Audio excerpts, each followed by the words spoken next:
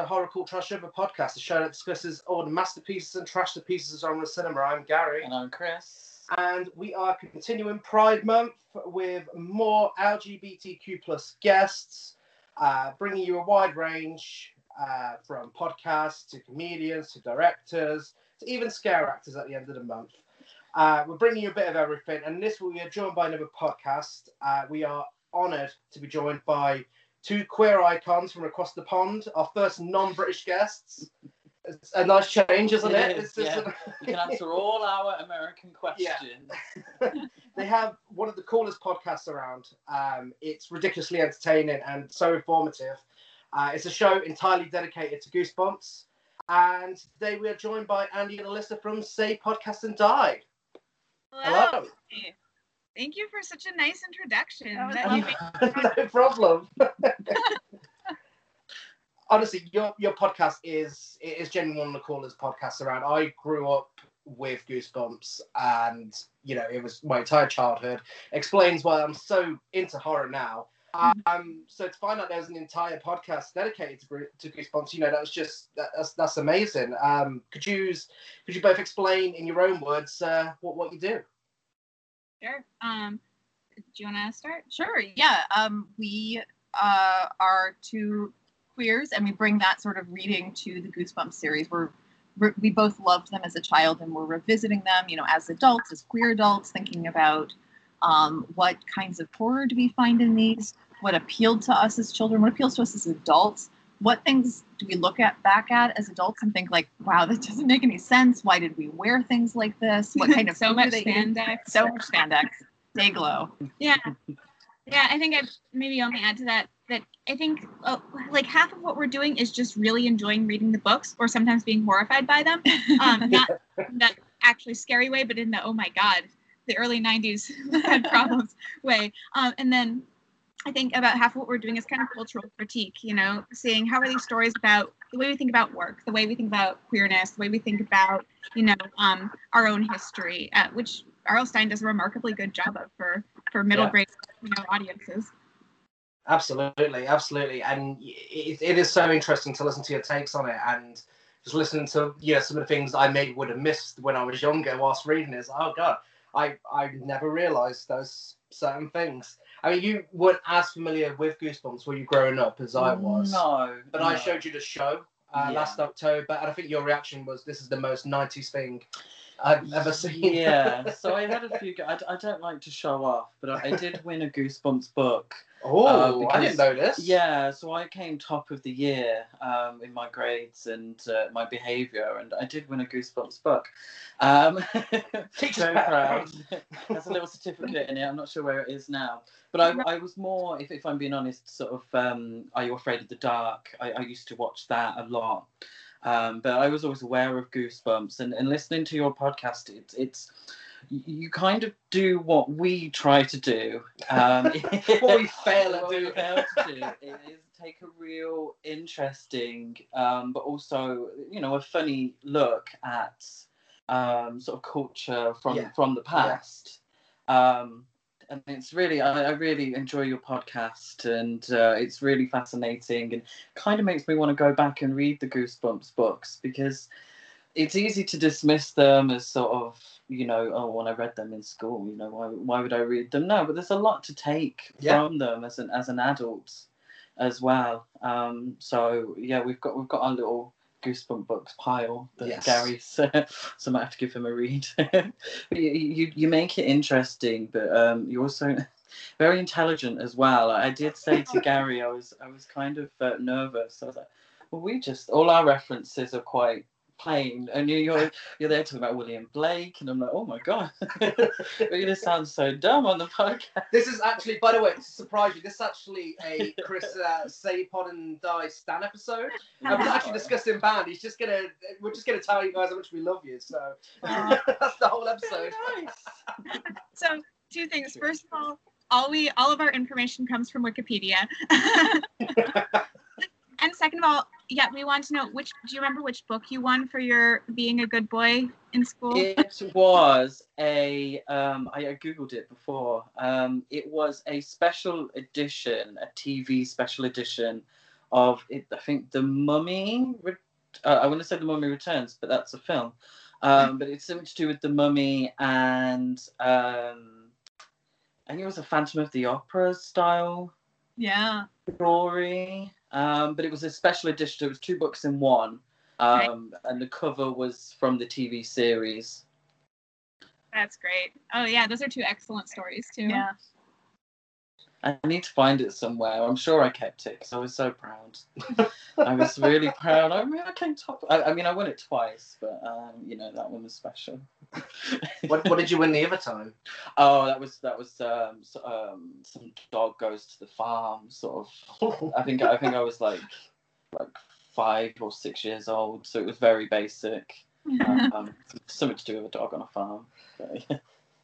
Okay. Just talk about myself, obviously. Let's do. We're analysing your school days as well. Yeah, I was very well behaved. Excuse me. I deserve that book. But enough about Chris's school life. Today we are here to discuss something a little different to Goosebumps. We are here to discuss Bound from 1996, directed by the Wachowski sisters. Who also made the Matrix trilogy, Speed Racer, Cloud Atlas, Jupiter Ascending, which makes this stand out. It's a little different, isn't it, to everything else they've done. It was made on a budget of $4.5 million, and it only made $3.8 million at the box office because no one had taste in 1996, clearly. Wow.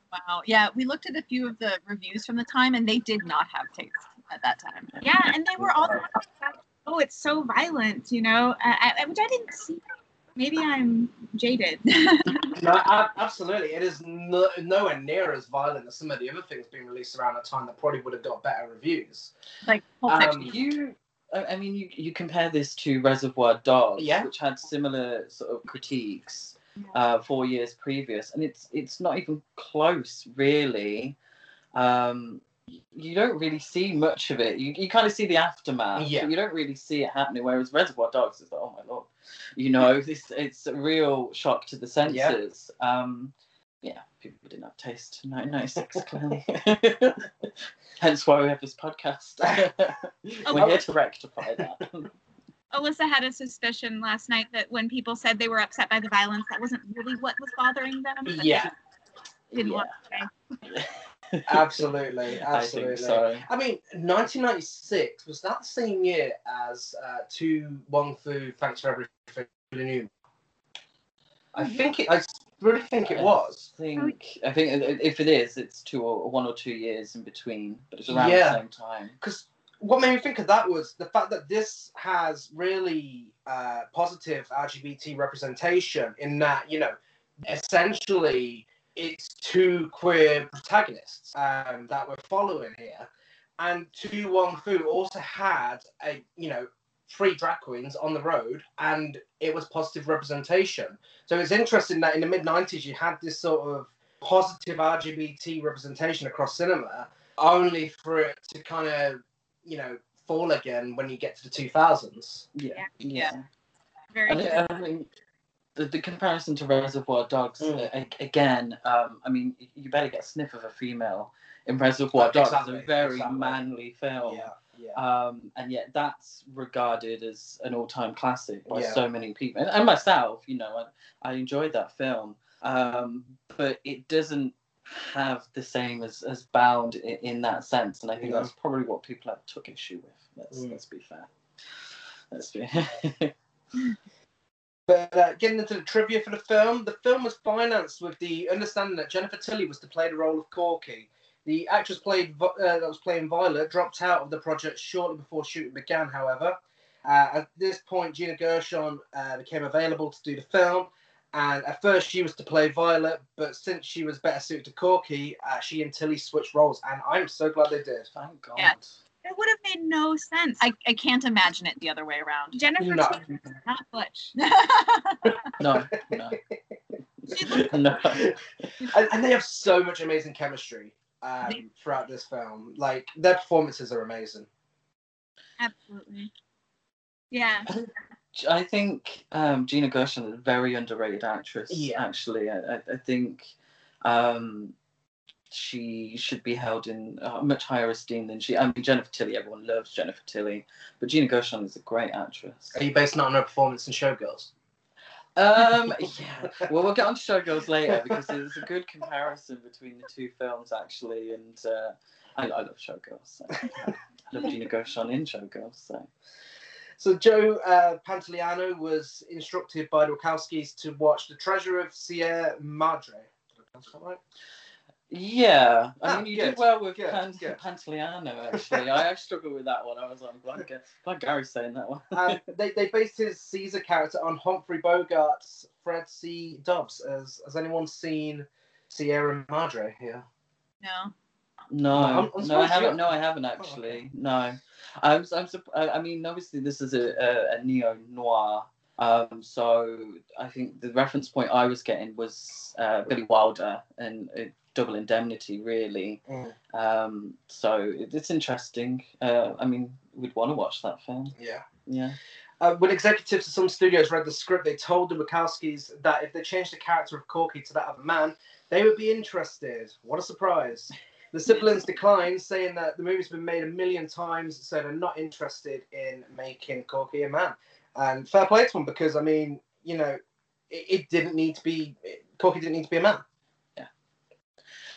And I think when you've got the talent that they have, the lack of budget, you don't notice it. Yeah. So not only were they able to stand by having Corky as a female, they were also able to make a great film on a low budget, you know, so props to them, you know, well done. Yeah. So much of what makes this film work, in addition to the acting, as you both said, is the way the shots are set up. It looks that the reference point felt like a comic book, you know, a pulpy comic book.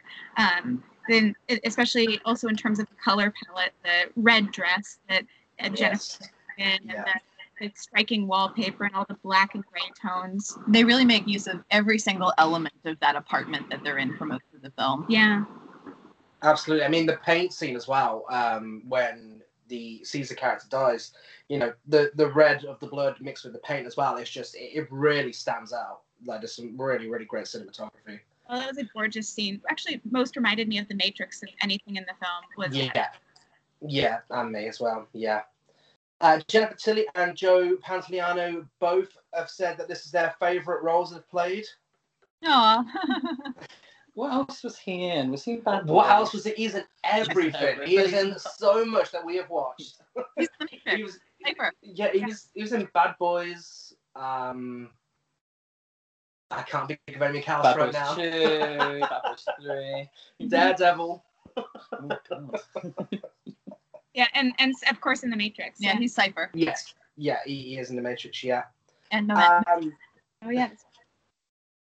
The part of Violet was originally expected to go to Linda Hamilton. I mean, imagine that. Again, reverse those two main characters. Like, Yeah. amazing, Corky. Yeah. Yeah, absolutely. So we have a long bit of trivia, so strap yourself in, everyone. Oh, okay. It's just me going to be talking shit for a while. Jennifer Tilly discussed trying to avoid an NC-17 rating in 2014 with an interview for Vulture. The Wachowskis she said the Wachowskis took the film to the ratings board and they instantly got an NC-17. It was unbelievable, and the Wachowskis said it's homophobia, clear and simple. Because all you see was one of Jennifer Tilly's breasts. You see two of Gina's breasts. You didn't see any genitalia. You just saw Jennifer Tilly's hand. The MPAA said because Jennifer and Gina are such good actors, it looks like she's really given her a hand job. And the Wachowskis said, well, let me get this straight. If they weren't such good actors, you would let it go through. And the MPAA sort of said, well, yeah, it was really sad. And they ended up having to sub in a different take. I think it was take 7 where the camera accidentally dipped and missed my hand. The take that we ended up using, it was before we got all the kinks out. They had the door to the bathroom open wider, so it's brighter in the room. Where the take we wanted to use had a lot of shadows. The makeup person had sprayed us with sweat, so it looked like we were really going at it. It was sort of more graphic, and Gina didn't like this other take. She was like, I was overreacting with my feet. Then at the end, all of a sudden, my breast wanted to get on frame, fell into camera like boom. my breasts are really big, so it was a little more pornographic than Gina's fashion plate breasts. In the perfect take, I was raised up on one hand, kind of watching it, and I'm sure you could see either of my boobs, maybe a little side boob. And in this take, I was down on her, and I felt like it was 10 times more graphic than this take we wanted to use. But apparently, because you missed a hand, it was like you missed a hand but gained a breast, and everything was all right with the MPAA. Which is such a weird, you know, it really is beyond me, the MPAA's way of thinking with some films, and especially this. Because if that was just, you know, if that wasn't the same-sex couple having sex, that probably wouldn't have been an issue at all. Right. Yeah. Well, I think that something I noticed back when I was first coming out and, you know, would encounter people saying things like, well, how can two women even have sex? You know, things like that. I think people who live in a solely straight world have a hard time with being confronted with the fact of how much of your body is a sex organ, right? Yeah. You can't just cordon off P and V and say that's it. Hands are involved. Absolutely. And then suddenly everything looks very lewd all the time. Yeah, I think it kind of reiterates the point that we've made, is that the backlash was against the violence, but the MPA didn't have an issue with the violence, as it turns out. They had an issue with a beautifully choreographed sex scene. Yeah, they had an issue with that. Yeah, and when they make these kind of ratings, it's almost always it's like female pleasure that it gets a much higher rating than male pleasure. Well, I mean, this year the Mitchells versus the Machines, which is an animated film on Netflix, didn't that have like a warning for sexual content because the lead character's a lesbian? Yeah. That's ridiculous. It's, you know, it did have some form of warning. Yeah, and they didn't make any sort of big deal about it in the film. It was this type of representation we need, and then, you know, they get that sort of warning. It's like that's awful. Well, it's interesting because if you look at reviews of this is any movie, especially that's coming out of the U.S. That comes from somebody who has a sort of more fundamentalist background, they'll like alert people to things like that, and also swearing and all of that. So I think that's the demographic that they're trying to warn. And so like both have the representation, but not alienate the people who are offended by that representation. Yeah, that's crazy. I think there's an obsession sometimes with sort of queer love and sex, where it's any queer character whatsoever. I mean, in the film, I've forgotten the name.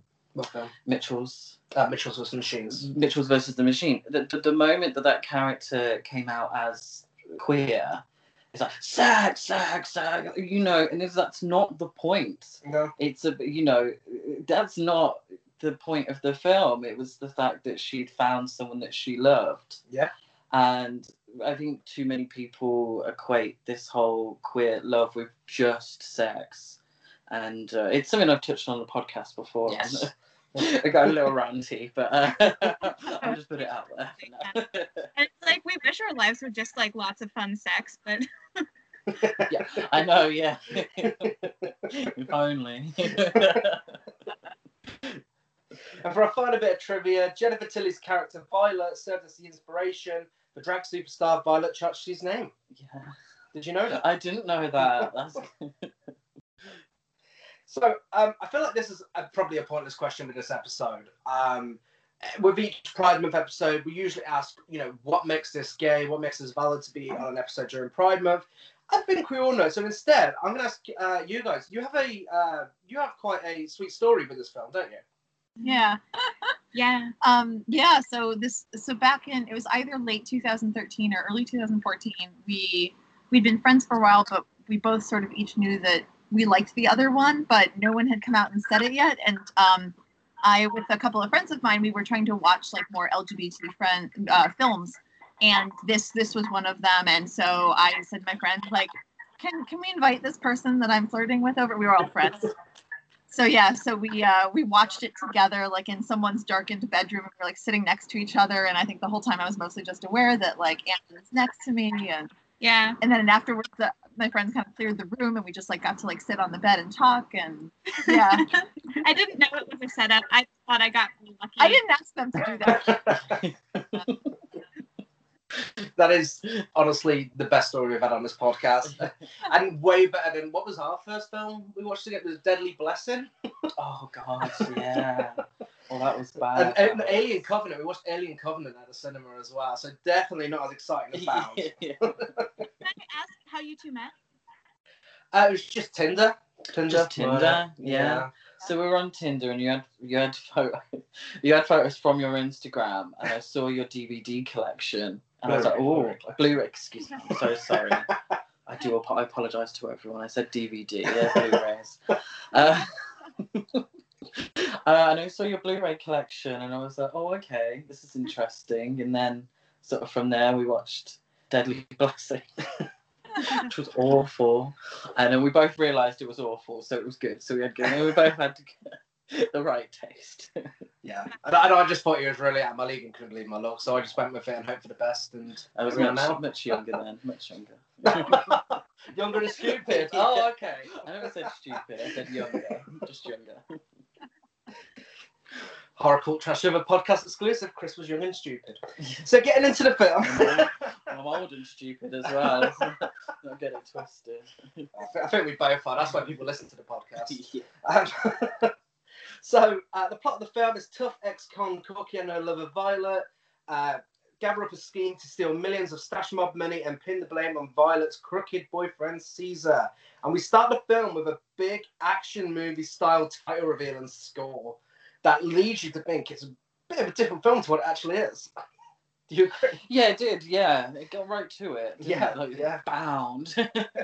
I'm not sure what the title Bound means. Can you think what does Bound allude to within the film?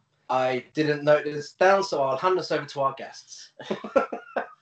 Well, I mean, there's the BDSM side of things. You know, the film spends a lot of time playing up the idea of power dynamics and relationships and controlling each other, and the kind of control that the two female characters want from each other, actually, that kind of play they want. And then the bad kind of control we see both between Jennifer Tilly and Caesar, and then also within the Mafia, too. I felt like a lot of the scenes with the people in the business read to me on the side, especially because they're always talking about fucking each other.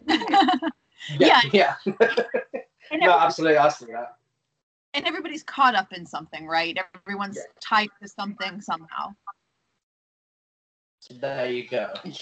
But then Corky's literally bound. Yeah, I mean, Corky and Violet are literally bound after it all comes out. Yeah. Yeah. Okay. So we get some voiceovers, which are various lines of dialogue throughout the film. The first line of dialogue in the film is, if you excuse my Jennifer Tilly impression. Oh no, he's doing it. I had this image of you inside of me, like a part of me. That's the first line of dialogue in the film. And are you okay? Was that not a good impression? It was a good impression. Good impression, Jennifer Tilly. I'm going to quit impressions on this podcast. They never go down well. But yeah, that's the first line of dialogue in the film. It really sets you up for what's to come. And we see Corky tied up in a closet. And obviously we see Corky in his closet throughout. Do you think this imagery is saying something? I'm not sure. It keeps flashing back to the same scene. Yeah, of all the characters though, Corky is the least in the closet. Yeah. She's the most out and proud of all the characters. So I'm not sure. I maybe just for plot wise, the closet was the easiest place to put her in. Sometimes, not everything has to mean anything. Because I generally thought Corky was, never in the closet. She probably was never. No, do you think it's symbolism to the audience? Maybe. No. Maybe. Where are you going with this?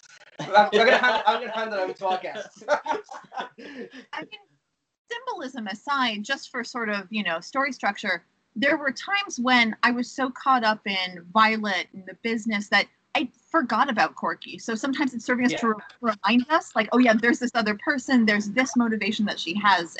And same with later when they're cutting to her on the other side of the wall in the apartment and she's like thinking about stuff. It's like, oh, right, she's in this too. Because there's a big chunk of the movie that Corky's not really in. Yeah. Yeah, and that I mean, I forgot that when watching this time around, because obviously, the marketing's heavily on Violet and Corky together, and even the official plot summary is very much based around Violet and Corky, but there is a big section where she's not in the film, isn't there? Yeah, she's essentially a supporting actress. Yeah. Really. Yeah. Maybe the closet is Violet's closet. And Corky being in there is representation of, Violet wanting to sort of let her true self out, and Corky's bound within the closet. I know it might seem a little clunky, but I think it's interesting. Thank you for turning my point into an actual point. So. You're welcome. So Violet gets in the same lift as Corky. They have a moment of checking each other out. After this, Corky's on the phone to her boss, whilst Violet has loud sex next door, clearly wanting Corky to hear. Because it's very thin walls, as we're reminded of. Yes, very thin walls. It must be hard to be in the mob with such thin walls. You think they'd have like a nice place, like a detached house somewhere, but no, it's a nice apartment. Yeah, it's a little risky being in the mob. Yeah. Corky's working as a painter and decorator in the apartment next door, whilst when Violet pays her a visit from next door and introduces herself and offers her some coffee. Yeah. Yeah. The two genders, black coffee and coffee with cream, we noted. Yeah. Yeah. She takes it straight though, doesn't she? Yes. And we get some interesting dialogue from Violet. Like right away, Jennifer Tilly is like, it's all double entendres all the way down. But there's this weird line where she talks about how like, oh yeah, my dad had hands like that too, and I was like, this wandered into a little bit of a yeah. She says his hands were magic about her dad.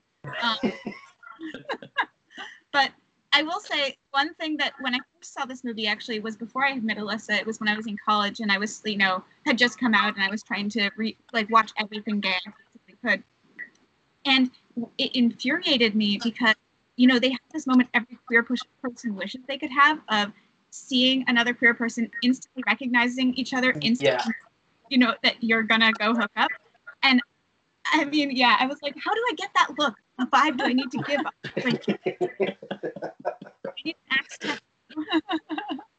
It is so true, and I think that's why I was always a lot on, resorting to internet dating, is because you don't always recognize it, do you? I mean, even if you're say you're out on a night out, you're in a gay bar, you not everyone's gonna be queer in there, are they? No, it's usually you just it's Cher and Clueless when she does all those things to try to get Christian's attention.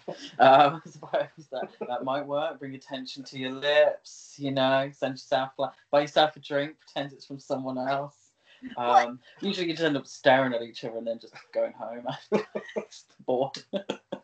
I mean, back in the day, circa the time that we watched Found, so now I have an undercut, but at the time I had like long straight hair, and so I would get, people would tap me on the shoulder in gay bars and ask me like, excuse me, what kind of person were you into? And I'd be like, I don't know you, but they're like, but somebody literally said to me like, oh, my friends and I have a bet. Like, oh my God. I think that people are sort of used to also straight girls hanging around gay bars, queer bars, whatever, and there's more of a suspicion of that. But I too had that moment of enviousness, like, why can't you just see me? I'm here to find someone. Yeah, that's. Oh my God, that's really cheeky of them. They can't just do that. Have you ever had that? No, I haven't. No. I can't. But no one tried chatting me up at all in gay bars, so I can't say I had it. So.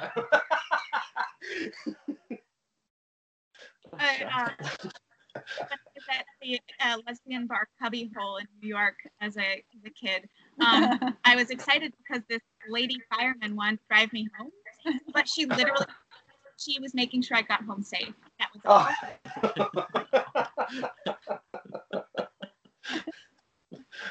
Didn't live up to the fantasy there. Very sweet of her though. Shout out to whatever her name is. Yeah, people are not considerate in the UK, are they? No, they're not. I think maybe this is an American UK difference here. No, I don't know. I suppose I've never really been chatted up. No one's really that forward in the UK. They just kind of drink too much and hope for the best. We're all socially awkward drunks in the UK. Yes. So Violet asks if Corky could wait a little bit to use the power tools because she's a night person and the walls are so thin. And again, as we said, there's so much flirting within most scenes with the two of them together. And it's after this when Corky goes for a drink at the watering hole. We also don't have places like the watering hole in the UK, do we? No, we tend to just have gay clubs, yeah, and gay bars, and it's just sort of I'm assuming that the watering hole is not, I wouldn't say exclusively, but for lesbian women to go to. We don't really have anywhere like that. No. In the UK, we just kind of have clubs and sort of bars and such, where they get put a pride flag out the front and everyone welcomes, sort of thing. We were waxing nostalgic a little bit for like lesbian bars and also, the before times when bars were okay. But and so I was looking it up, and it turns out, according to this article that I found, there are only like 21 lesbian bars left in the United States. Wow. It's really quickly, yeah. But I think a lot of it is sort of geared, particularly here. That we've never been to America, but particularly here, a lot of it is geared towards gay men. Yeah. I have found a lot of the nightlife is geared towards, men, really. Yeah. I have found that there's not many. A weird going on when you think about it, because I mean, there's really no excuse to why they couldn't put up some lesbian bars around the UK. No, exactly. Yeah, I think they have a harder time staying in business, and I think probably some of that has to do with the amount of disposable income women have versus men, possibly. But I don't know. Just a guess. It might also be cultural, right? Because like also on the upside, like there are lesbian bookstores, right? And it's like, because like honestly, on an average day, I'd rather go to the bookstore, and so I'm doing my part to not support the lesbian bars, I guess. But Wow, that's amazing. We definitely don't have that in the UK. We don't. We wouldn't have. No. We don't have anything like that. Well, we are not selling the UK on this episode. We're all boring over here. So Corky goes for a drink at the watering hole and speaks with Sue, the bartender, who wants to know if Corky's got herself a real job. And Corky reveals she's just there to get laid. So she goes to take the seat next to Jessie, a lady sitting alone in leather. But her chances are ruined by Jessie's girlfriend, who reveals she's a cop who didn't know that Corky was out of prison. So that gives you a bit of backstory about Corky. Yeah, there's a hint of backstory there. It's not really delved too much into the sort of ins and outs of what she did and such. But it gives a little character development. We enjoy that, don't we? Yes. And I think it nicely links it up to the exploitation genre of women's prison movies and women's prison pulp fiction, which is always super gay. Absolutely. Yeah. Absolutely. Have you seen Chained Heat? No, I need to. It's something. It's just Sybil Danning just being Sybil Danning, really. And with Linda Blair as well. Yeah. We did do a podcast episode on it. We enjoy a women in prison film, and they're very camp. I would actually say camp. A lot of them are. I don't think they're for necessarily a queer audience. They're geared towards a different audience, men. but appreciated by another audience. Yeah.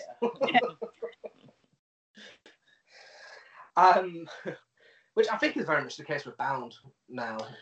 No, I take that back. This was definitely not geared towards straight men, the same way women in prison films are. But I think its cult following is pretty much the LGBT community. Yeah, I've got a little bit for the end. Oh, okay. Oh, sorry, spoiler alert. I've done my research. So Corky's working the next day, and her boss asks her to help Violet with something. Violet's dropped one of her favourite earrings down the sink. nothing suspicious there at all. It's definitely not done on purpose, is it? No. So she needs Corky to get it out for her. And she does it. So she offers her money. She doesn't want it. So she offers her a drink instead. And then this is when we get even more flirting.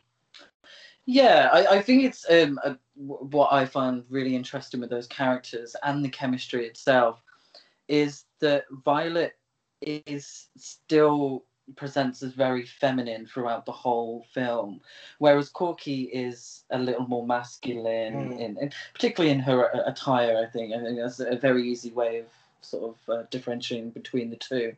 And the idea that Violet would never sort of want to have to do her own plumbing anyway. She still sort of represents as that, and I think it's a really great parable between the two characters, and really helps with the chemistry. Is that Violet doesn't suddenly meet Corky and then eventually have sex with Corky, and then suddenly becomes a very stereotypical view of what a lesbian would be in cinema. I did appreciate that. Yeah, they could come about it later too, which I thought was interesting. But one thing I like about this, you mentioned camp earlier, is they're portraying like stereotypical porn scenes from straight porn, right? Where it's like, oh, and the way Jennifer Tilly plays it so perfectly, and the way Gina Gershon is just like, or Corky rather, is just, I know what you're doing this whole time. It's like they're both embodying the trope and making fun of it by making it so over the top, which I loved. Yeah, absolutely. And I didn't even think of it like that, but that is so true. And the way they play it so seriously, it is great. It's the scene where she's under the sink and it's Jennifer Tilly's legs in the background, and it takes a great actress to act with the legs. Yeah. And we know what's happening. Yeah. And the close up of Corky's hands as well. They are trying to set up like skin-hour porno, and even in the dialogue, where she's like, "Do I scare you?" And she's like, "No." "Thirsty, maybe?" "Curious." "I'm curious myself." Like, oh my god, okay. And then it delves even more into that territory when she shows her the tattoo on her boob and gets Corky to touch it, and it's such a great setup. It really is. Yeah. But again, it's very much very cinematic. Yeah. Just touching on what we spoke about earlier, is that doesn't kind of happen in real life. I mean, if I was like, "Oh, do you want to see my tattoo?" Didn't quite work. But again, the chemistry between them, it's believable. It's fairly ridiculous, but believable. Yeah. So Violet explains she's trying to seduce Corky, and to prove this, this is when we get the MPAA's favourite fingering scene. Yeah, speaking of the watering hole.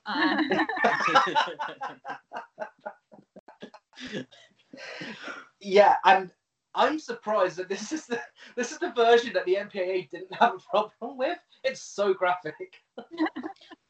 Yeah. Like their problem was the way her hand movements were, and it is not hidden in this version. And I just love that a film in 1996 went there and released this cinematically, like theatrically. That's great. You agree? Yeah, no, absolutely. Yeah. We then get close-up shots of the two of their lips as they're talking before they start kissing. And Caesar ruins it all by coming home and interrupting them and shouting at Violet until he realised that Corky's there. This is our first real introduction to Caesar, isn't it? Yeah, very loud, angry.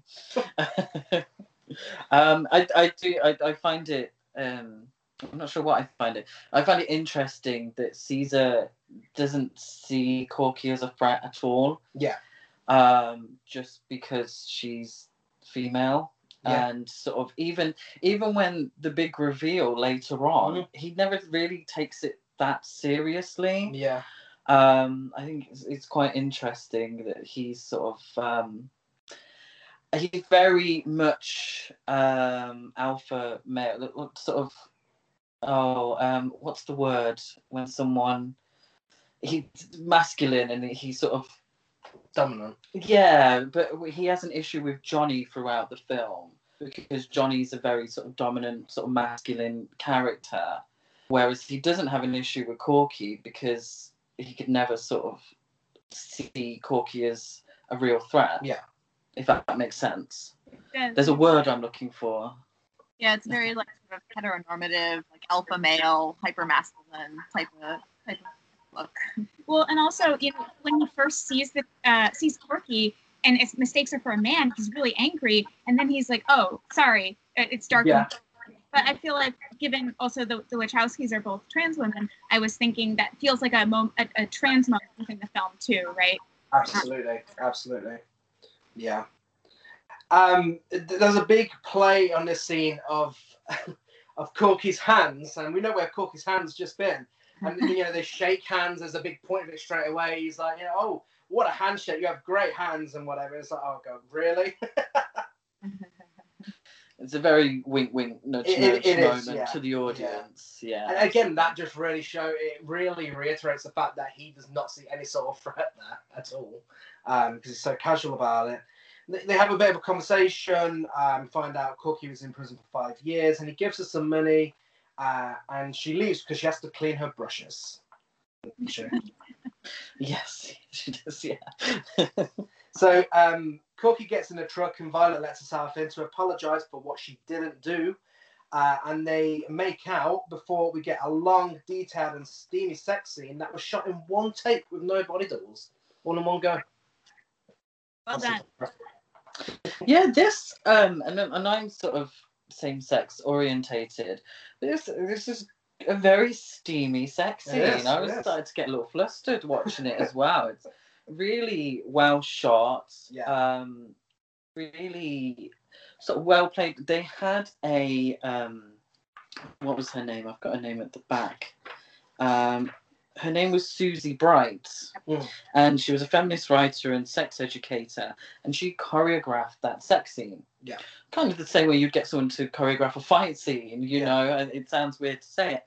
But I think it really benefits from that. And imagine in 1996, the Wachowskis bringing someone in to make Gina Gershon and Jennifer Tilly feel comfortable in that sex scene. Yeah.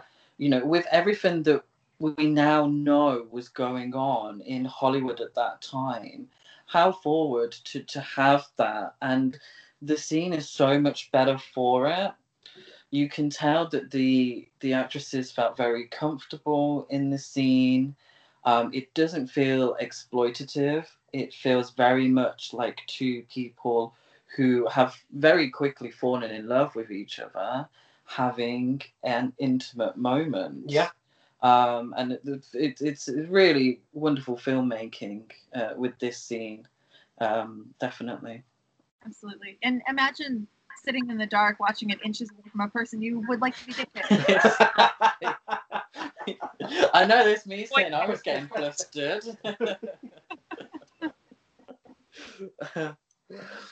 And after the scene, they are having a beer, and Corky asks if Caesar's part of the mafia, and we get a bit of backstory where we find out Violet and Caesar have been together for 5 years, but Violet isn't very happy with him, is she? No, 5 years is a very long time, as they both agree. Obviously, Corky was in prison for 5 years as well, and they've both been in a prison for 5 years. Yeah, there we go. Well, and I thought it was so interesting, you know, the way that they treat this moment of them coming together like an awakening. I think Gina Gershon's character says something like, "I can see again," or something really ridiculous. Yeah. Also, Jennifer Tilly just decides then and there, like, I am changing my life. This is what I'm doing instead now, which I thought was kind of cool. And also, you know, I don't know what you thought of that, but it was drastic. It was. Yeah. I mean, a nod to the U-hauling trope, perhaps, but also very much like this. I can't deny this anymore. Yeah. And there's a noir element as well. I mean, we watched a lot of Hitchcock recently, and we were like, oh, bloody hell, they fall in love very quickly in these old films. Very quickly. So I think maybe it's a slight reference to those film noirs where you know, they would meet twice and suddenly declare their everlasting love. Well, in Hitchcock, they usually get married. They usually get married. After 2 scenes together, they usually get married in Hitchcock. Yeah. Corky's really happy going to work the next day. Whilst a song plays with lyrics describing the events that have happened to us so far. We met twice, we had coffee, and it's like, oh, okay, well, how fast is this song going to go? It's almost as if it was written for the films. And there was a film earlier when Corky was at the watering hole. The song playing. The lyrics were, "I've never loved a man the way I love you," which I think was also quite telling. It very, I think there's a word for it, where the music choices in a film drives the narrative. Sort of reminds us of what the narrative. I forget the name, but yeah, this it definitely uses that in this film. Yeah. A guy goes into the building and goes to Violet's apartment. Corky hears them having sex, and this is when it's revealed that Violet is a sex worker, which Corky isn't too pleased with. So Violet asks her to leave and not to steal anything on the way out. And I kind of like the fact that, you know, Corky isn't happy with. Well, I don't like the fact that Corky isn't happy with a decision that Violet's making, but what I like is the fact that Violet's like, well, yeah, this is my decision. Get the fuck out. Yeah. And also, this is my work. Like, she's never apologizes for it, and I love that about this. Yeah. That's true. Yeah, it never comes back up because that's it. Violet is saying this is how it is, and you know, if you don't like it, go. She says, you know, you do what you're good at, I do what I'm good at. It's purely business. Yeah. And it's definitely the way she's seen her relationship with Caesar for the last 5 years. Purely business. And then this is where I sort of felt the comparisons with a film like Showgirls. Yeah. So obviously just a year previous, Gina Gershon was in Showgirls. It was a huge bomb. She didn't come out of it looking very good, you know. And in that film, sex was a business. Yeah. But it was also sex in show. Have you seen Showgirls? You have seen parts. I've seen an hour of it. I've only seen. But the comparison between a sex scene in Showgirls, where sex is actually pretty violent, it comes across as very violent, to the beautiful sex scene that we've seen in Bound. They're trying to imitate dolphins. Well, they were, but it was that idea of sort of sex as business in Showgirls, whereas, and it comes across as very sort of angry and very aggressive sex, whereas Violet is, you know, she's a sex worker, but she also, we see her have sex for pure pleasure with Corky. We never got that in Showgirls. It was all just business deals, and I just felt it was an interesting comparison between the two films, whereas, you know, both films kind of got into trouble for their depictions of sex. Bound really wasn't rightly, you know, in trouble for it, because it's more of a sensual scene, and we never actually see Violet have sex with a man. We never see these business transactions take place.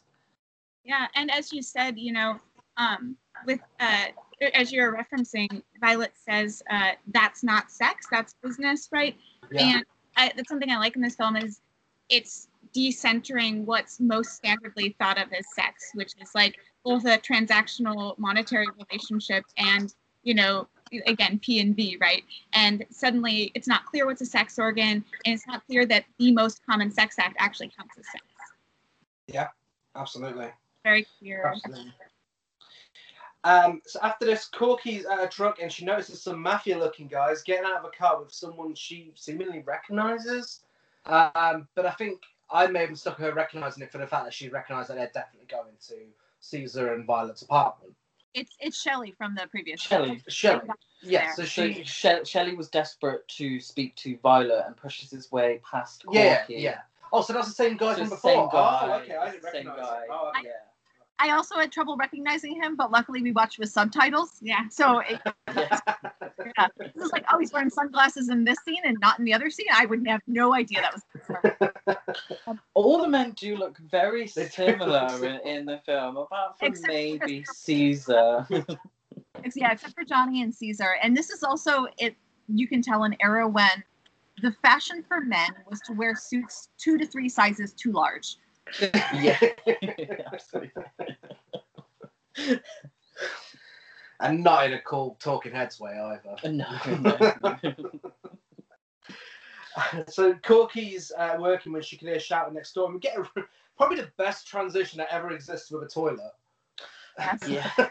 Like it zooms into the toilet, the place where Corky's working, and then there's drops of blood, and it zooms out in next door's toilet, and that is when you can make a toilet look stylish. I mean, you know you're doing something right. Yeah, it actually reminded me also of that scene in The Matrix where they're trying to get out and where Morpheus gets kidnapped, you know? Yeah.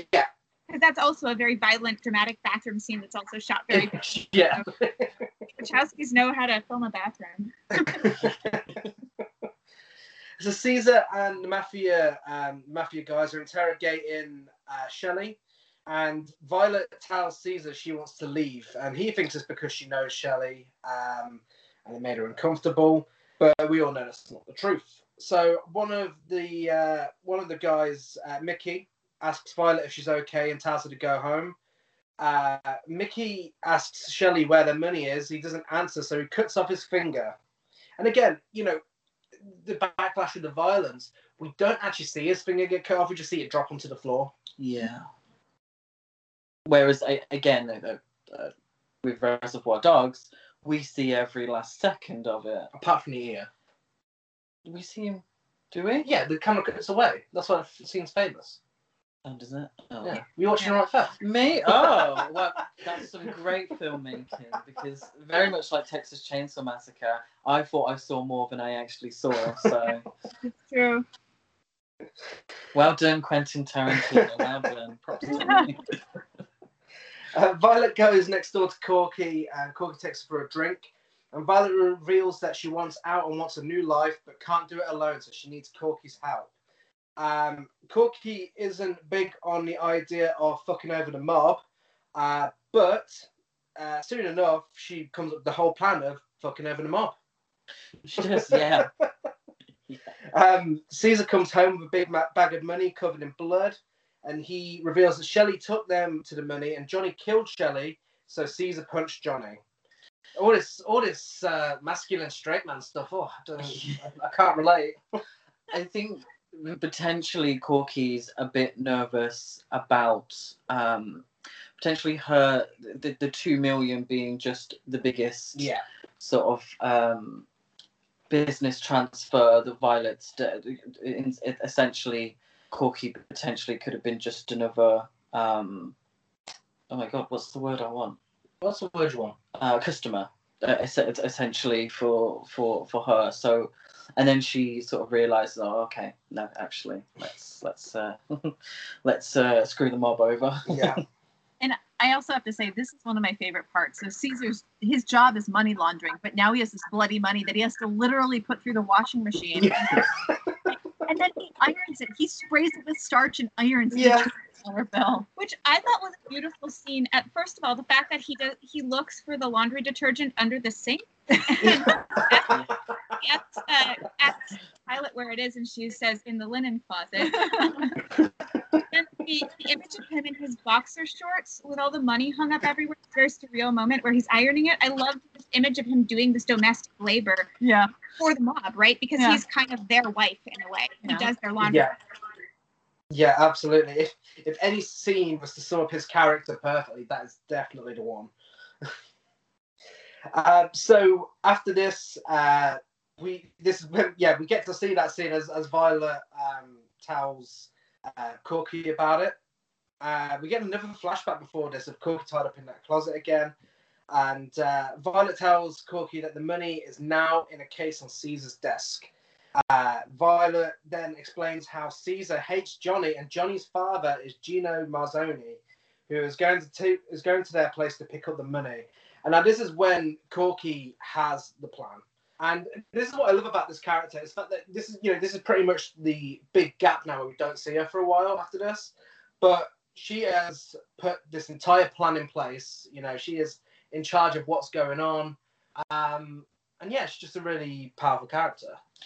Yeah, I think it's interesting from the film ones that I've seen, it tends to be the wife. If we're looking at Double Indemnity, the sort of Barbara Stanwyck, the character who hatches the plan and then gets the stupid man essentially to do it for her. Yeah.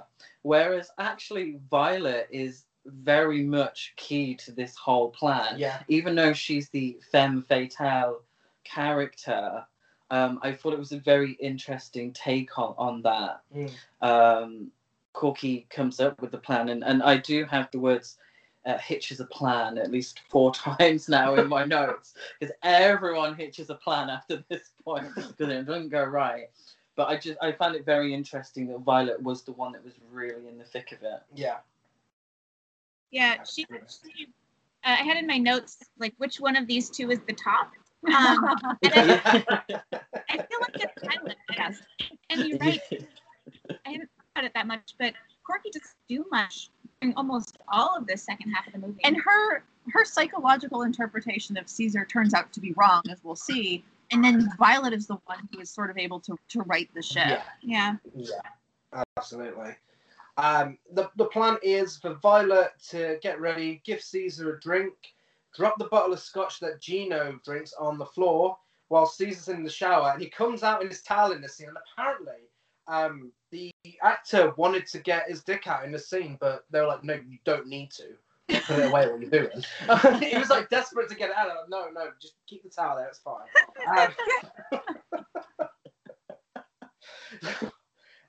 So we don't get to see more of him than we would like to. And that we would like to. Wow, I worded that wrong. I don't want to see Joe Pantoliano's dick. We spoke for everyone then, Violet tells him she's going to get another bottle, and then Corky sneaks in to get the money with the lockpick that she's wearing as an earring. How practical! That's pretty lesbian, I would say. Your earring is also. I mean, it's an ingenious way to sort of, and it looked good. I thought it looked great. Very stylish. Violet comes home and tells Caesar that Johnny is outside, even though Gino's plane isn't due for another half hour. So he opens the case and realizes the money is gone. And at the point where it should have been the case of him not blaming Gino or Johnny and just going on the run, and everyone assuming he took the money, instead he is fuming and rants about it for a while. Violet tries getting him to run, but he wants to leave him alone. She calls Corky and tells him that Caesar is freaking out and just wants to kill Johnny. And Corky tells her to pack her things and walk out. But Caesar has other ideas, doesn't he? Yeah, so in the UK, we would describe this as the moment where it all goes tits up. I'm not sure if that translates. But this is where the best laid plans do not go to very well. Which is good for us, because this is the moment I was like, my notes just go to pot, because I'm like, I'm really invested in this. Very good. Yeah, so Caesar decides he's going to get the money back from Johnny and kill him. Violet tells him she's leaving and doesn't want any part of this, but then he holds a gun to her and tells her she can't leave, and that if she's not with him, she's against him. He seems to think that she is in a plan with Johnny. And the way it's played out, I mean, it does look like she was in a plan with Johnny. It did look like that. But again, his sort of issues with his own masculinity. Yeah. He, of course, it's Johnny. Yeah. It couldn't be anyone else. Of course, it's Johnny. Why Johnny would have the need to steal $2 million of his own father's money? Yeah. Really, why would Johnny even do that? Yeah. I think it's revenge for punching him. Like, he sees it as, this is Johnny trying to get me killed because I punched the boss's son. Well, and then as Jennifer Tilly's character, as Violet points out, he wants it to be Johnny also, right? So he can any possibility he just, I don't know, it's one of those things kind of like pairing to the steamy love relationship between Gina Gershon and Jennifer Tilly. It's this equally intense hatred that he wants him to feel the same way, you know? Yeah, no, absolutely. And also the idea that he just assumes that it's all about him as well. And actually, it's not really to do with it. It's not, he just happens to have the money, and then it gives Violet the chance, Violet and Corky the chance. But really, it's not really about him. Yeah. Which is the thing that's hardest for him, I would think, if he knew how it all played out. Yeah. So Johnny and Gino arrive with another guy called Roy, whilst Violet isn't allowed to leave. Johnny gets a bit too close to Violet, which causes more suspicion for Caesar.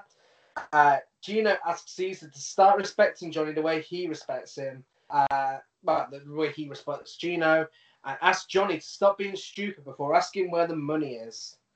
So yeah, much like this plan, his wanting them to get on doesn't last very long. No. It doesn't work out for very long. Yeah, Caesar hands over the case, and Johnny suggests that they stay a little longer. Starts questioning Caesar about the money. This really starts winding him up, so he tells him to open the case. Johnny asks for the key, and Caesar tells him to open it the way he did before. Obviously, Johnny's confused, and he opens it and realizes the money isn't there. So Caesar pulls a gun out on him and asks where the money is. And then this is where we get the intense showdown between Gino, Johnny, and Caesar. Yeah, so this is Caesar's sort of big moment to get his own back on Johnny. Yeah. And yet again, the plan doesn't go very well. Gino tries to stop him by taking the gun off him, but Caesar shoots Gino. I don't think intentionally. I think the moment gets to him, he shoots him, but then obviously when that happens, you know, all shit hits the fan. Yeah, he shoots Roy and Johnny as well. He has to shoot Roy and Johnny. And now he's got 3 dead bodies on his hands. Yeah, and all over his rug. Yeah. Yeah, and all over his floor.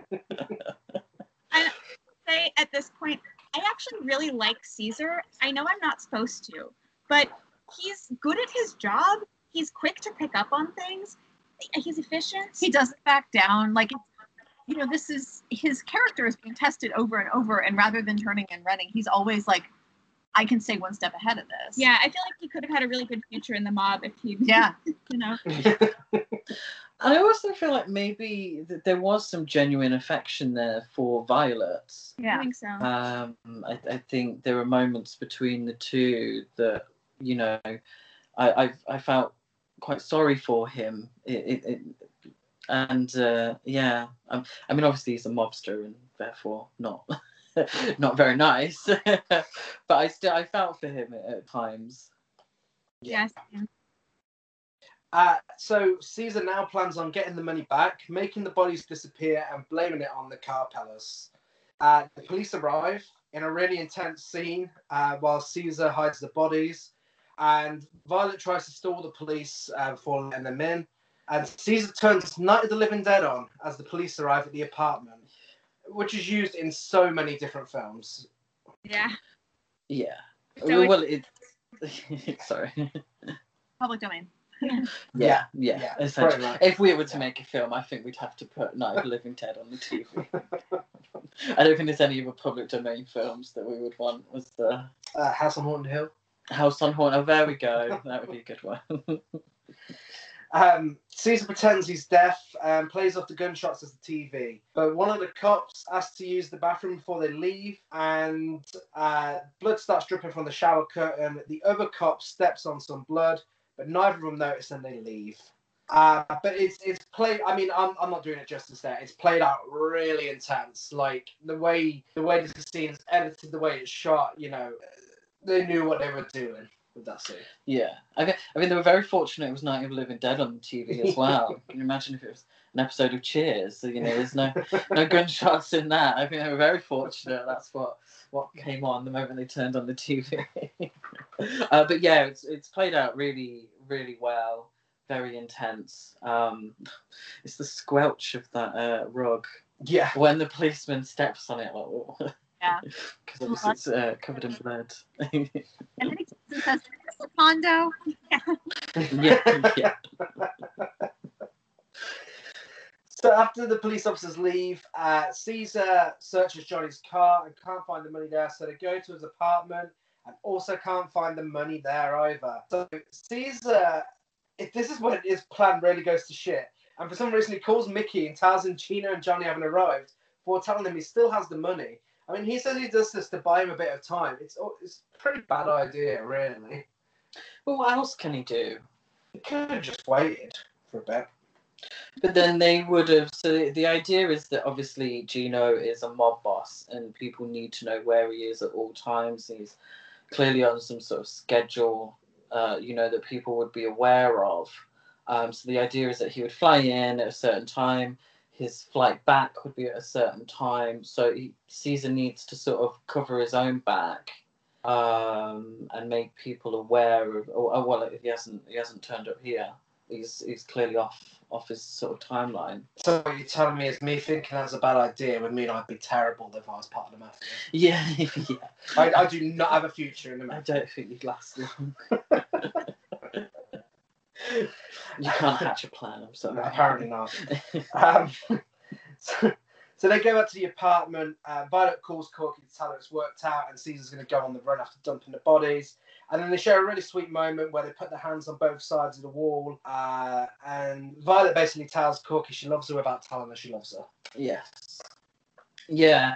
Yeah, they never actually use the L word, No. do they? I'm not sure why wouldn't they? I mean, we know. I know we know. I mean, just artistic.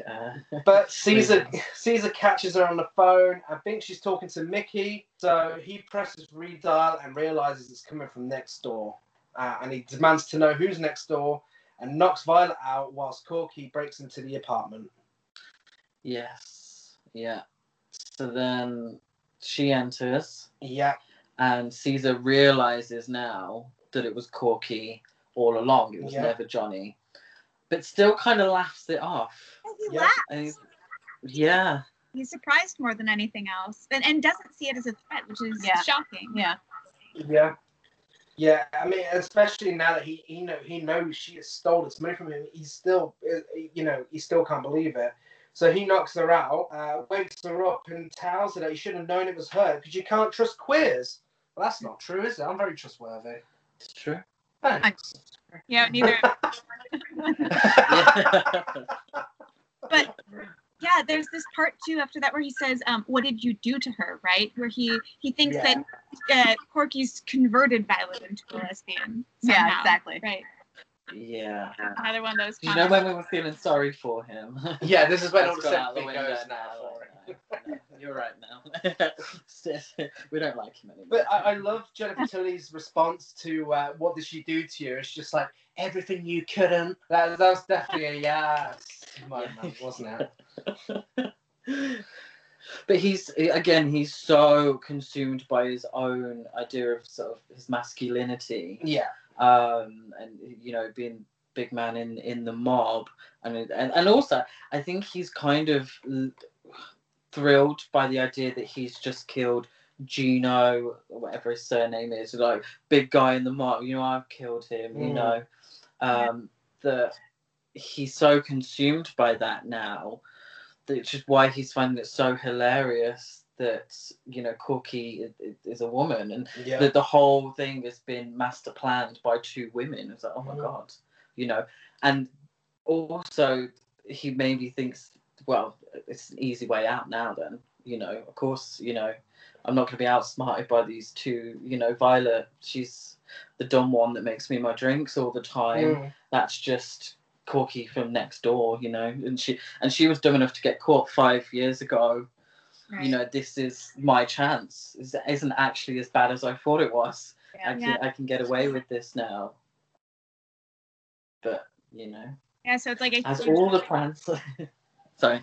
I was just saying it's a huge amount of relief that's coming from him too, right? That's what he's feeling there. It's like, okay, problem solved. Of course, Caesar, it's not. No. No. But this is where Violet absolutely reads him to filth, and I think that probably hurts him more than when he gets shot. And he tells her he'll make her suffer like Shelley.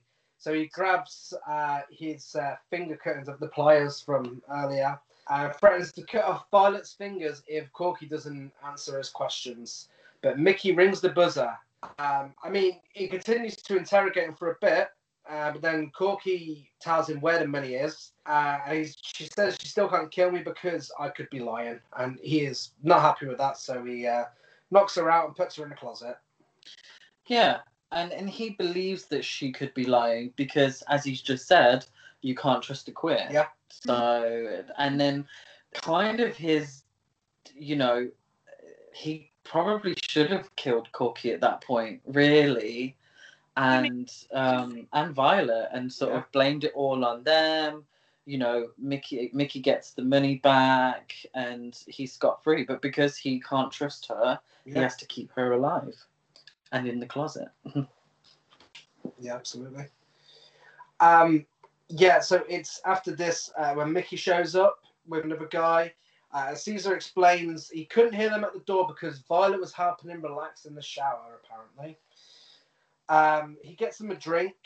Again, he's so obsessed with this, image of masculinity where his woman is relaxing him in the shower. Even it's not true. He's still so proud to tell them that. Oh yeah, I've just had a good time with my girlfriend in the shower. He's so pleased. Well, and I love how much Mickey demonstrates that he sees through him too, where he's like, "Oh, I guess you couldn't hear me because you were in the shower, right?"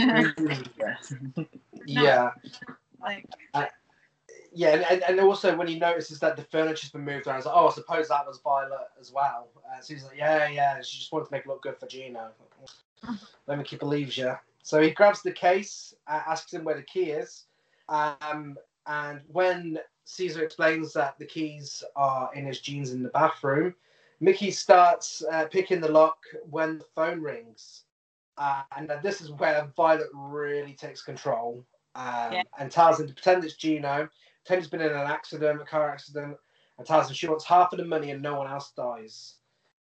How does she have a phone in the bathroom? That's I was a little... Was it cordless? Yeah. Oh, okay. I was... It seems like their bathroom has two doors, two exits, maybe. I don't know. Yeah, it could be. Yeah, it could be the case. It is very posh. Yeah. It really is. Yeah. Apparently, wrong line of work over. So Caesar tells Mickey that Gino has been in a car accident, so they leave to go and help them. And Caesar takes Violet next door at gunpoint whilst Corky bursts out of the closet. Now that's the imagery I was talking about. There we go. That they're not subtle about that. Yeah. So Caesar finds the money. Violet escapes and he chases her. Violet calls up Mickey and tells him that Caesar forced her to do it and he needs to help her. Caesar goes back to the apartment that the one that Corky was working in and realizes the money's no longer there. And this is when Corky tries to hit him over the head with a bottle, but he knocks her out. And Violet comes back and pulls a gun on him. Yeah. That is another Yas moment. And he's convinced she ain't going to shoot him, but she does. And this is when we get that really beautifully shot scene with the paint and the blood. And so Violet has taken control of her life and she has eliminated Caesar. Yeah. Again, he is so wrapped up in his own cock of the walk ideals that he doesn't think, oh, she's not going to shoot me. Why does she needs me? She could never shoot me. Think again, mister. That's what I loved in this scene is I was expecting it to be pretty drawn out, the gunfight scene, and it's over so quickly because he doesn't try to get away from her. He doesn't duck. He doesn't dodge. No. Yeah. He's fine. He thinks he's impenetrable. Yeah. And even when he does, you can see that he's still so shocked that it's actually happened. And that's why, just going back to where the actor wanted to sort of have his penis out for the scene. It kind of makes sense. I can kind of see now where he's coming from, because the character would be the kind of character that would just walk out, in front of his girlfriend with his tackle on display, as we would say. Tackle? Tackle. We've never said that on this podcast. But that kind of sort of that weird sort of masculinity that he has, where he would probably want Violet to sort of like, yeah, come on, do you understand what I mean? Yeah. So Violet tells Mickey that Caesar has run away and she needs to get away from the lifestyle they had. So Corky and Violet get in Corky's truck, and a really, really great last dialogue exchange. Corky says, "You know the difference between me and you, Violet?" And she says, "No." And she says, "Me neither." And they kiss before driving off to She's a Lady by Tom Jones. Yes. Superstar Tom Jones. We spoke about Tom Jones a few times on here. There's that bright red truck with the Indian blanket. Yeah. Yeah. So yes, that's Bound. So what's our closing thoughts on Bound? Oh well, can we talk about what we just? We could have the closing thoughts. I find it very interesting that essentially Violet is believed, and she kind of gets away with it with Mickey, because you can obviously see that Mickey has the hots for her, and she's very much using. I mean, she gives him a little kiss on the lips as well. She's very much using that femme fatale charm to get away with all of it. Yeah. I think it's very interesting, because that's kind of how she got away with a lot of it throughout the film. Whereas Corky, because she, was very openly queer, she maybe couldn't have gotten away with that sort of part of it, even though she's the one who hatched the plan, and she was a very clever criminal and very good with her hands, as everyone sort of told her. She had her own, positives. It was Violet's femininity that ultimately allowed them to get. It's also what got her into trouble in the first place, and why she was with Caesar. So it's a double-edged sword. But I thought it was a very interesting take on the sort of masculine and feminine aspects. Yeah. Of everyone's character, really, including Mickey's, including Johnny's, and Caesar's as well. Yeah. Absolutely. Yeah, I agree with that. Yeah. I also thought that part that they call back to when she says that the difference between us. It calls back to that scene before where they were fighting, and so Violet makes the point, I don't need to wear what I am on my sleeve. And I forget. She also says, Violet also says, I think we're more alike than you'd care to admit. Yeah. That too. And I wonder if, so part of that is obviously, the thing that comes up a lot, I think maybe less so now, but in queer communities, of how queer should you read and how queer do you read, right? It comes at both sides. Like some people being uncomfortable with someone looking queer because it might get you called out.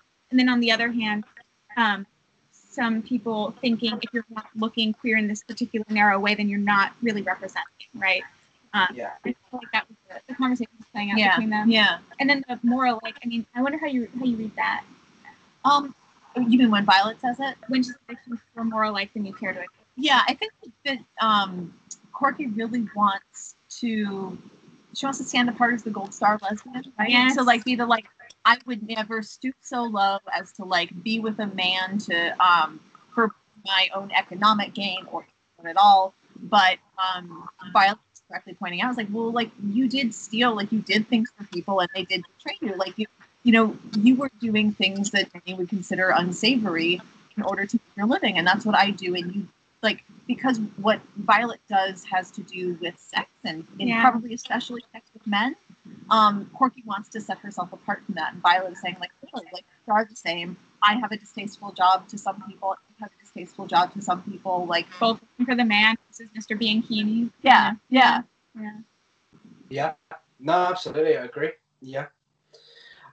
So overall, what is our thoughts on the film? I love it. I think it's a really great crime thriller, and it just, it adds that bit of difference to a lot of the more similar ones released around that time. Yeah. Where, they're interchangeable. This just really stands out for me. I think ultimately, if Corky was a man, it would be very much in keeping with every other sort of kind of crime thriller at the time. But I think the Wachowskis stood by having Corky as, a queer woman, and therefore it adds so many layers to the film.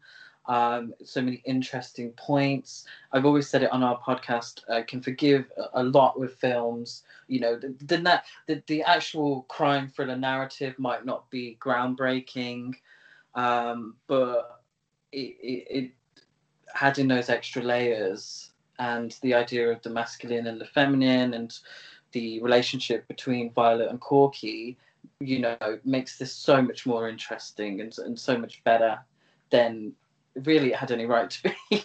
Their directorial debut. It's meant to be boring. Before they made The Matrix was meant to be the interesting one, but I personally actually think this is better than The Matrix. I think that I also really love this movie. Although the first time I watched it, it actually bothered me, and this is again back when I was like 20 years old, because I wanted more realism from my queer cinema at the time, because I just, I wasn't getting it in real life. I was surrounded by straight people. I was like, show me what people I really like and where to find them. And this was so stylized. But then as I got older, I came to appreciate that part of it. And then thinking about the history of lesbian cinema too. So there's certain milestones that it hits that were hard fought, right? The idea of having, first of all, a sex scene, an accurate sex scene, and then having neither character die at the end. Yeah. Not having them forced, right? Mm-hmm. Those are both important. And then the thing though that it doesn't do, that I think we're only now becoming comfortable with in Hollywood, is actually show female masculinity, because one is more masculine than Jennifer Tilly, but she's not really butch. She wears pants. Yeah, she wears pants, right? But she's also very Yeah. So I feel like when the L Word tried to do butchness, they failed horribly at it 10 years later. Yeah. And I feel like there's not that many butch women in Hollywood. Yeah, not like portrayed mask presenting women who are portrayed. Yeah. I agree. And I'm not saying that's on the Wachowskis or anything. No. It's just it's. I think it's hard for Hollywood to handle. So but if a woman is there, she has to be pretty according to our standards, right? Like even the the unattractive best friend, by most people's standards, amazingly attractive. Right. Yeah. Yeah. So I also love this, and I just add to that something I feel like I really appreciated this time around. In addition to the good memories, was how well developed all of the characters are. They're each really enmeshed in their own dramas. They feel very believable in that way. And then with Corky, Violet, and Caesar, it's interesting to watch what happens when each one of them is given a glimpse of the life that they want. Right? With Caesar, it's obviously this mob thing, and watching how that transforms them and breaks them out of these sort of prisons that they've been in, but also then how, they're all entangled in each other, right? And how they each are trying to sort of keep the others from breaking out. I just thought, I think they're all well drawn, and I really appreciated that. Yeah, absolutely. So that's Bound, and I want to say where it's available. I don't know. We own it on Blu-ray, so it may be on streaming services. It's on Hulu. We watched it in the US. In the US. Okay. Hulu. Okay. Yeah. So. Very jealous. Hulu. We don't get that. Everything we want to watch. Oh, it's on Hulu. Oh, okay. So, if you're listening and you're on social media, we are Horror Cult Trash over on Facebook and Instagram, Horror Cult Trash on Twitter. Let us know what you think of Bound. I am Deadite Gaz 92 on Letterboxd, Gazmo205 on Instagram, and GazCruise92 on Twitter. I am Chris Barker 823 on Twitter, Letterboxd, and Instagram. Rate, review, subscribe if you're not listening on iTunes, like and follow on everything else. Where can we find Say Podcast and Die?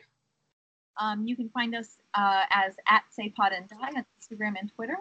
and say Podcast and Die wherever you get your podcasts. Perfect.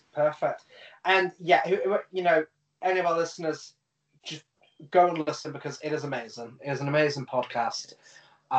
Even if you're not a Goosebumps fan, it is so informative and entertaining enough to keep you interested. So go and check it out. Yeah, absolutely. Thank you so much. No problem. Thank you for joining us. It has really been an honor to have you guys on the podcast with us. Next week we are back with The Lost Boys on Tuesday, where we will be joined by director Charlie Steeds. Not director of The Lost Boys, obviously that's Joel Schumacher, but a director, Charlie Steeds. And there's a double episode week. On Friday, we'll be back with original versus remake for Suspiria. Yes, very exciting. Yes. Thanks again for joining us. Thank you. It has been amazing. And we would love to have you on again at some point in the future. Yeah, that'd be amazing. Yeah. Happy. Oh, and let us know actually if there's an episode of the Goosebumps show you'd want to watch together and talk about. Yes. That would be great. That would be. Yeah. So, in the meantime, we will see you same time, same place next week. Bye. Bye. Bye.